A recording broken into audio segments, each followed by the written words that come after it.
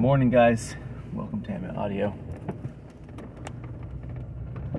I had a friend come over last night for tea.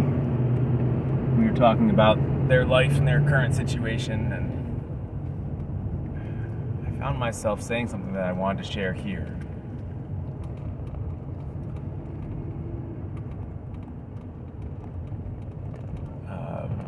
Because this person, when we were talking about sort of I asked her what she wanted out of life, and she said that she wasn't ambitious, that she just wanted a quiet life where she had a little cottage and didn't need much money, but was able to work a part-time job and get by without much. And it occurred to me that in order to have that, you actually need ambition. And I think the trap that many people who tell themselves, well, I'm not ambitious, the trap that they fall into is that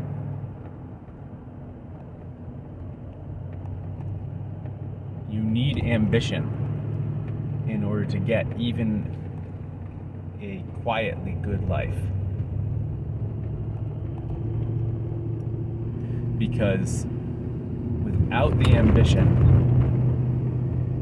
you find yourself at the mercy of circumstances. You find yourself, without the ambition, you find yourself working jobs that come with a price, that have some part of them that isn't great, and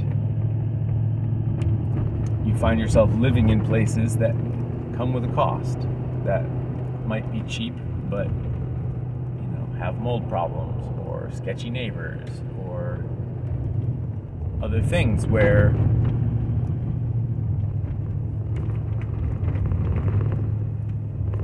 essentially if you don't have ambition, then you live with what is left after the people who have ambition have gotten what they want. And there are plenty of ambitious people who want a quiet, small, easy life. And I don't mean small in a derogatory sense. I mean, there are people who want that. And it's not that there's a finite amount of that, but there is a finite amount of good housing, say, in any given area. And what I've noticed is that being a good person that people like is not enough to create stable housing that lasts a long time. You've got to be willing to pay for it. And even when you pay for it, if you pay for it by being a tenant, say, and not actually having the ambition to own, then you're still at the mercy of the situation. And when it comes to work, being not an ambitious person isn't going to help you because, as I've talked about in the past, you have to have the ambition to earn more year over year. Otherwise, your earning power gets chipped away because no employer is going to give you the kind of raise that will keep your earning on par with inflation year over year. There might be some union job that maybe negotiates good enough raises that that's not the case, but my guess is that the vast majority of the cases of the jobs that are out there require you to be ambitious and to push in various ways to increase your income. Otherwise, you get slowly eroded away by inflation over time. Now,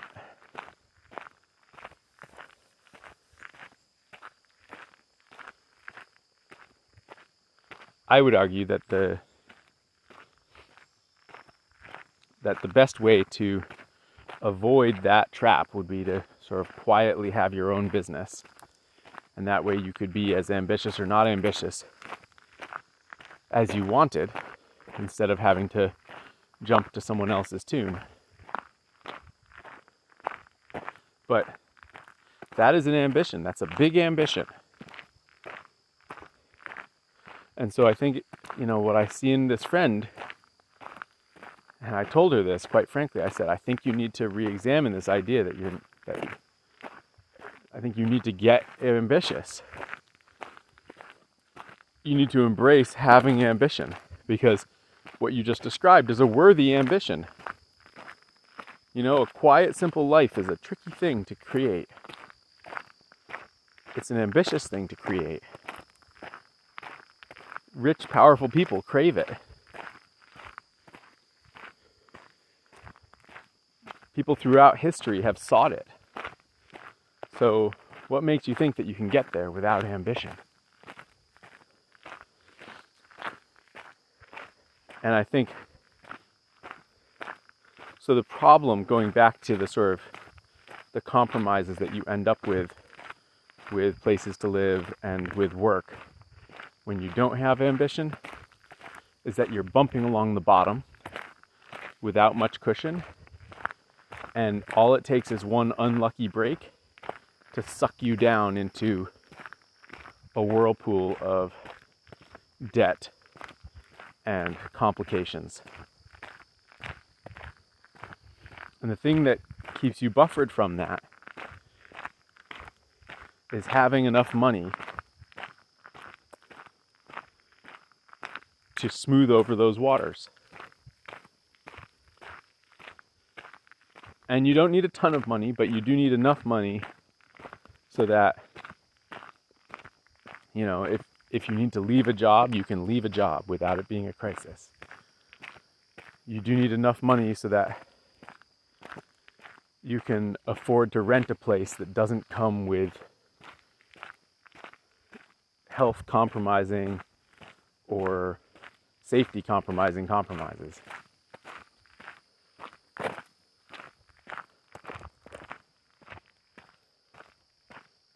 And so the ambition, I would say, should be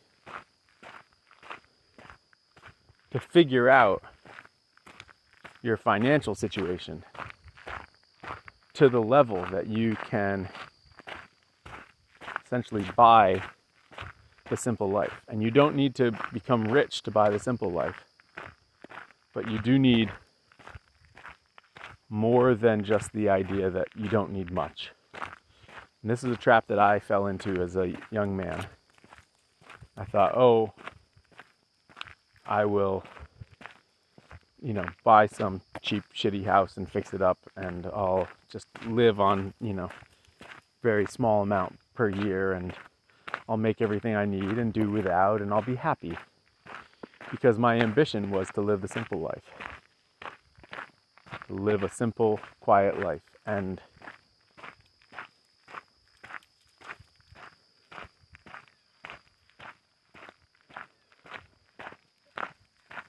I found that when I was living that it's full of stresses. When you don't have enough money to smooth over those things, life is stressful and it's not simple. And add in kids, add in getting older, add in health complications, things that everybody faces. And it's not simple. And when things are good, you are not ambitious because you're thinking, things are good. See, this is exactly, I succeeded. Then what you're doing is you're being the grasshopper in the story of the grasshopper and the ant, right? The grasshopper strums on his banjo, on his guitar, on his whatever, he plays his fiddle all summer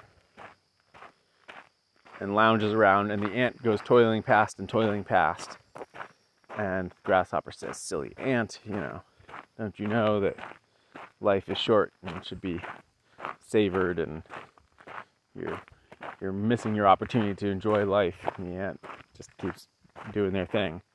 And come winter, the grasshopper's screwed and the ant is fine.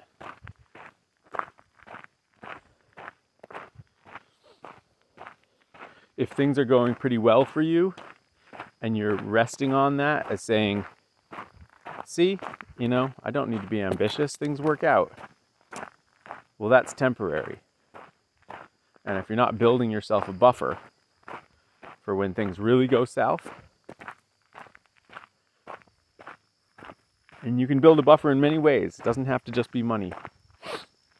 It can be reputationally, it can be a business that you're building up, it can be skills that you're developing, it can be generally growth in any sort of way will be a buffer. If you aren't building those things, then when the tides shift against you, and they will shift against you, whether you have kids or not, everyone gets old, everyone gets sick at some point, everybody has a pinch point when it comes to money. When the tide shifts against you, you will be struggling more than you would have had to.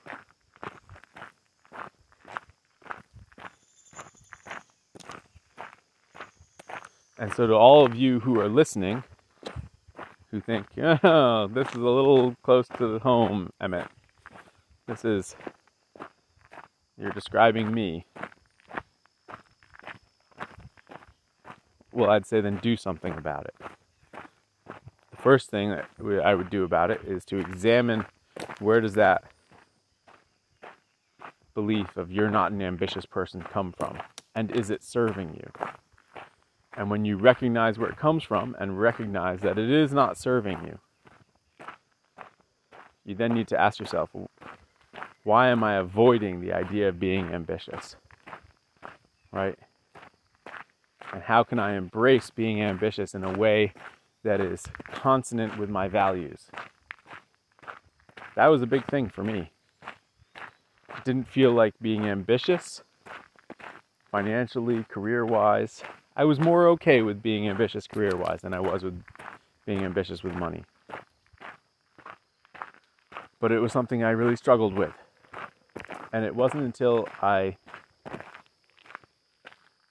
had to support our family entirely myself, when my wife went back to school, that I realized that ambition is a tool. It's a tool that you use to get yourself to a better place. And doesn't come with a value label on it of it's good or bad. It's a tool. And you use your ambition to good ends, and it is good for you. And you can be in charge of that.